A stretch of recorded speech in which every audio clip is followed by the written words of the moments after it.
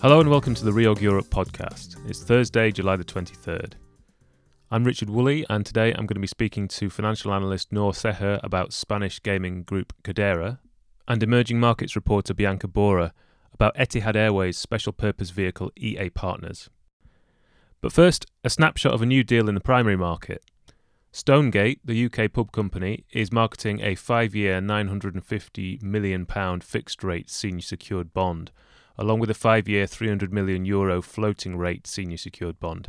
As we speak, the sterling tranche is being offered with a coupon of 8% to 8.25%, while the euro FRN has a yield range of 7.25 to 7.5%. The really interesting aspect of Stonegate's new bonds is that the company has disclosed pro forma financials that are based on numbers backdated to January 2020. In other words, they don't account for the impact of the pandemic. As far as our analysts are aware, this is the first time stale numbers have been used in a primary issuance in this way. It can, however, be seen as an extension of a trend that has developed in the past few months, where stressed borrowers have negotiated with their lenders to test financial covenants based on historic 2019. Turning to Codere now, the Spanish gaming company announced a big restructuring plan last week, having been severely hit by the coronavirus crisis. I asked analyst Noor Seher to explain how the pandemic has affected the company and what the restructuring plan looks like.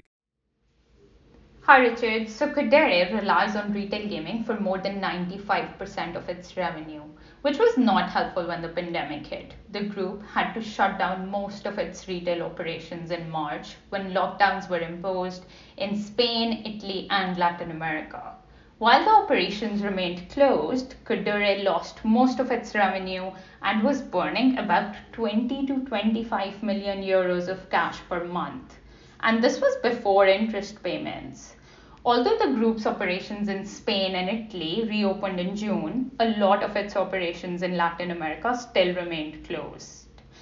Even by its own guidance, Codere expects not to return to normal revenue before the second half of 2021. The cash burn during the pandemic left the group with a huge liquidity gap of more than 100 million.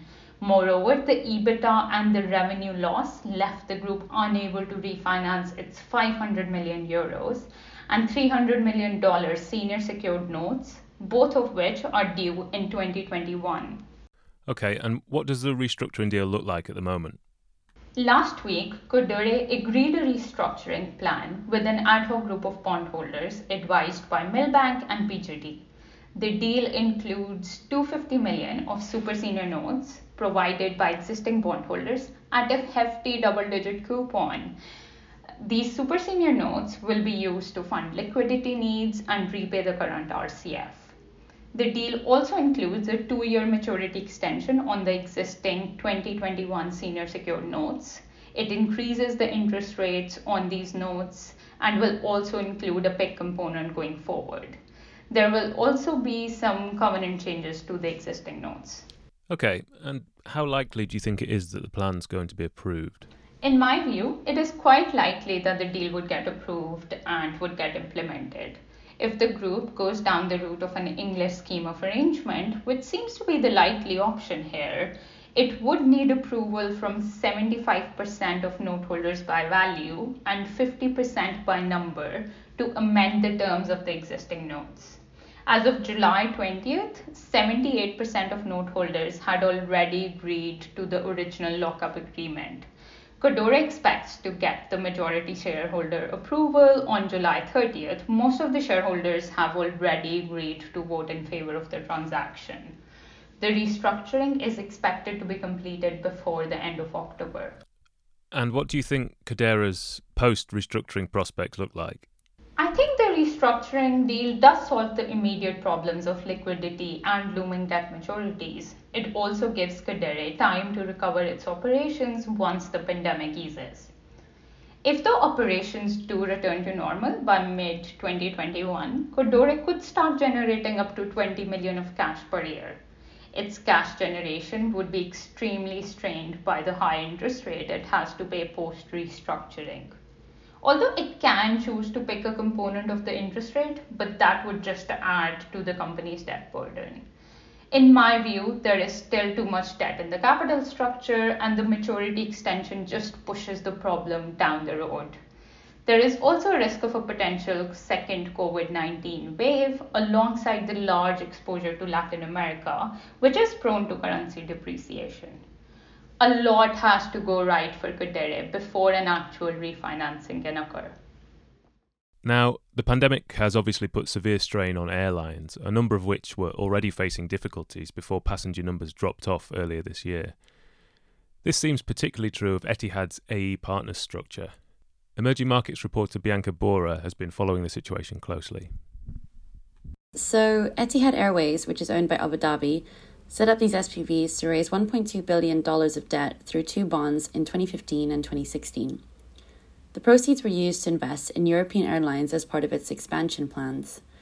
The way the notes are structured is similar to a collateralized loan obligation, with the proceeds from the notes used to lend money to Air Berlin, Air Serbia, Air Seychelles, Alitalia, Jet Airways, and Etihad itself. The interest the airlines paid on the loans was used to pay the coupon on the notes. This structure came tumbling down when 3 of the airlines became insolvent and others became unable to make further payments. Because of the way the notes are structured, there is no recourse to Etihad for the payment of this debt. Paul Hastings, the law firm that advised EAP on the issuance of the notes, said the notes benefit from Etihad's A credit rating on an indirect basis, but avoid any balance sheet liability for Etihad in respect of its airline alliance partners.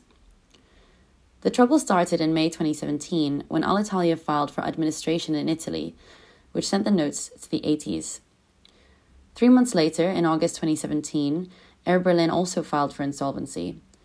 The issuers tried to remarket the 2 airlines' defaulted portion of the debt, but failed to do so as bondholders felt the offers for the debt were too low. At the beginning of 2019, Jet Airways became insolvent and stopped making payments to the structure by March. After that, EAP ran out of funds to make full coupon payments. The notes have since fallen to around 40. Okay, and what have been the more recent developments? Since the onset of the coronavirus, the remaining airlines have also alerted the issuers of their struggle to make payments.